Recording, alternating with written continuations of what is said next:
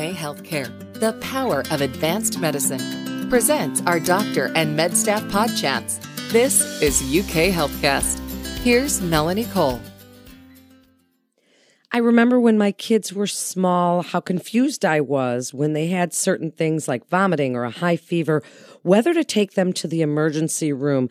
It can be terrifying for parents, and you're not quite sure when to take them or if you should take them. My guest today is Dr. Landon Jones. He's the medical director of Pediatric Emergency Medicine at UK Healthcare. Dr. Jones, I'd like to start with the difference between urgent care and the emergency room. What's the difference?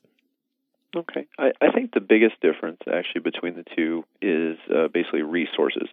So the things that we have that we can offer in the emergency department are it's just a larger number of resources and the ability to do additional either testing or diagnostic imaging or something like that. Well, then why don't you tell us about the facility at UK Healthcare? What services do you offer, and what kinds of testing and scans can you get at ER Care? Okay, so we're the McKenna David Pediatric Emergency Center, and we are actually at the university. So we're at the University of Kentucky. We're physically right next door to the adult emergency department. The wonderful things that we have is we do have 24-hour day dedicated pediatric emergency department nursing staff. We have pediatric emergency, basically physicians, and those people basically have a specialty where they've done, emergency medicine, but we also have additional training in pediatrics as well, so that we can offer those services. The other things that we also have in terms of, like resources is we do have all like the subspecialty resources.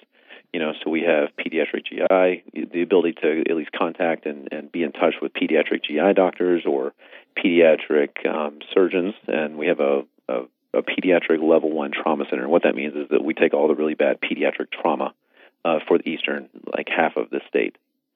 We have all the subspecialty resources. Other really, really cool things that we also have are things in terms of trying to minimize pain for families, little kiddos. And those will involve medicines that can go up the nose, or, sometimes we have them drink things that other places will typically, give them like shots and that kind of thing. So we try to minimize any kind of pain as well. And we also have other resources. We have child life specialists. So those are specialists that can talk with children and sort of walk them through the process and give them a little bit of anticipatory guidance, and not only for the kids, but also for the parents too, because this is just as stressful, if not more stressful, for the parents when they bring their kiddo in. So those are sort of the diagnostically, meaning when I say diagnostically, what I mean is like imaging kind of stuff. Yes, we have X-rays. Yes, we have CT scans, and we try to minimize the use of any kind of imaging. But one of the other beautiful things that we also have is actually ultrasound, and we have basically ultrasound techs and ultrasound. We have radiologists who are very capable of reading those ultrasounds, but we have a lot of experience with it. So hopefully that would ultimately, what that really means is that we're much more comfortable, and we use it a lot more often. So it's something that we have the additional skill at doing that.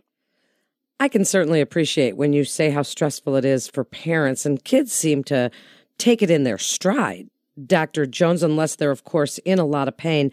And as going to the ER is really scary and stressful, what do you want parents to know about whether they're calling 911 or driving their little ones to the ER? And what do you want them to know about what to bring if they have time to grab stuff? What do you want them to know?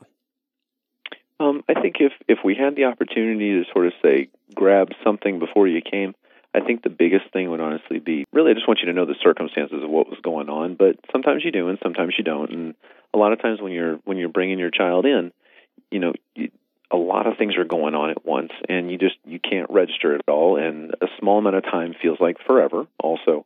So just trying to really just take a half-second breath, and it's really hard to do that as a parent. And I have kids too, and it's really, really difficult. But things like potential like medications, if we can know like what the medicines are that your child is on, that would be very helpful.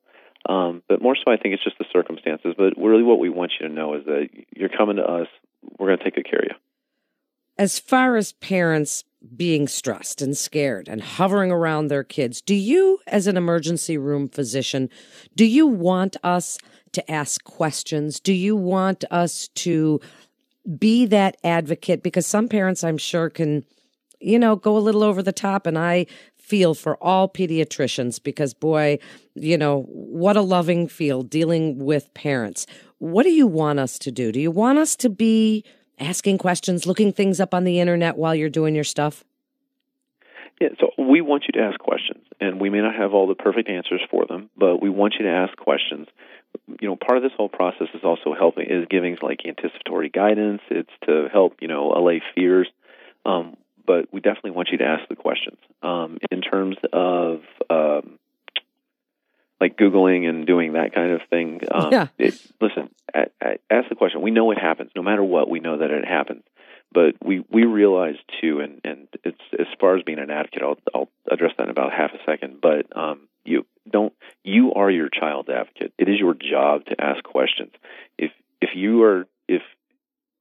The biggest concern to me is the parent that doesn't care, and heaven forbid that ever happens. But it's your job, and I know that we get to see every child and family member, especially when you feel like you're a parent and you have no control over the situation. We know that we're getting to see you on probably the worst day of your life, and that you are actually allowing and blessing us to actually be a part of it and try to help you. So we want you to ask questions. We want you to be an advocate for your kids, and we understand that, if you feel like, wow, I'm being, overly aggressive or anything, it's like we don't make any assumptions at all. Dr. Jones, one question that I think many parents may have is, what age do we bring our children into the pediatric emergency department as opposed to the regular ER? So here at the McKenna-David Pediatric Emergency Center, we see children that are under the age of 18. So if you're basically just born all the way up to 17 years, 364 days, once you become an 18-year-old, that's when you're transitioned here to the adult emergency department. Then really what's considered an emergency? Doctor, as a parent, anything could seem like an emergency. A small cut, a scrape, a high fever that starts to go over 104, 105. Call your pediatrician. You sit there and go, what should I do? Vomiting? That's one that always sort of scares me. Diarrhea, lethargy, febrile seizures. I mean, there's so many things. With adults, stroke symptoms, heart attack, we know that's emergent. But with kids, it's not always so clear. So emergencies they're going to be relative for everyone. So one person's emergency may not be another person's emergency. The most common things that we do, and I can simply say, this is what we typically would do first kind of stuff, is, for fevers, we would give, Tylenol or ibuprofen, or even both potentially at the same time, which is perfectly fine as well. But we would typically start, for fever stuff, we start off there. But I'm not really going to be able to give you a perfect answer on sort of what would be an emergency. Things that we get more concerned about, obviously, are difficulty breathing. That's potentially a reason to see us, and that's all relative too. If your child becomes confused, unresponsive, those kind of things, and those are things that we most commonly see in the emergency department. But I'm not going to have like a perfect answer for what's an emergency and what's not an emergency, because it's typically an eye of the beholder kind of thing. And I hear you there. I know that it is. But like, for an example, stomach aches. Right away, we always think appendicitis. Oh, my God, those kinds of things. How do we know a stomach ache or vomiting, any of those things?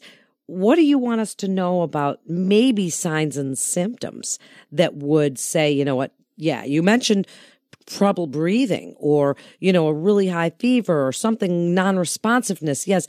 But what about things like stomach aches? When do we worry that's appendicitis? I think the best answer for that is going to be time. And so if your child has a stomach ache or has a high fever, you can try things like ibuprofen and acetaminophen, and then wait about, unless it's something you feel like you need to come emergently, wait about 30 minutes. See if the child is actually responding to that, because time is really the thing that's going to be able to give you that best answer and allow you to sort of differentiate and say, all right, this is really bad, or I'm really at least significantly concerned about this, or hey, listen, this isn't so bad. I initially thought it was really bad, but wow, they've done really well with those simple interventions. And I think the message there is trust your gut. Try what you think you're supposed to try, right? I mean, that's parents exactly. Yeah, we were given gut instincts. We were given gestalts for a reason. Use them. I agree with you. And then there's one more I want to check with you on, Dr. Jones, is cuts. You know, we try and bandage them up. When do we know if we need to come in and get stitches? I mean, is it supposed to stop bleeding or pressure? Yeah, it would be if you apply pressure to it and it does not stop bleeding, then if you apply pressure to it for 10 minutes or so, and you're still getting a whole lot of bleeding or a lot of oozing from the wound, that would be the moment where I would say, hey, listen, we need to see this most likely. If it's something where, it's a cut, but the skin is not really sort of gaping or filleted open, and you're able to get the bleeding to stop very, relatively easily, then it potentially doesn't need stitches or any kind of basically being closed, so no closure. What great information. Dr. Jones, give us your best advice about emergency department pediatric care, what you would like listeners and parents especially to know about the McKenna David Pediatric Emergency Center at UK Healthcare. Tell us what you want us to know. Yeah, sure. So we see about 25,000 children a year. We all love what we do, and that's the big thing that we do it. And we know that we are blessed with the ability to see kids and their families on what oftentimes is the worst day of their life. So we're always open. We're open 365 days a year, 24 hours a day. And we've got all these wonderful, wonderful subspecialists that we work alongside with and that we enjoy working with. So we don't want you to be afraid to actually see us if you need us. And we are, and again, any kind of questions we're happy to answer. But I think the really big take-home thing is that, listen, we love what we do, and we do it for a reason. And we know that we're doing everything that we can to, be your kids' advocates and to, help allay fears, help, address issues that you're having. So we absolutely love what we do, and that's why we do it. It's great information, and I can hear the passion in your voice, Dr. Jones. I can hear that you love what you do, and I can only assume that you and your staff are just wonderful with children. Thank you so much for coming on with us today. This is UK HealthCast with the University of Kentucky Healthcare. For more information on the McKenna David Pediatric Emergency Center, you can go to ukhealthcare.uky.edu. That's ukhealthcare.uky.edu. I'm Melanie Cole. Thanks so much for tuning in.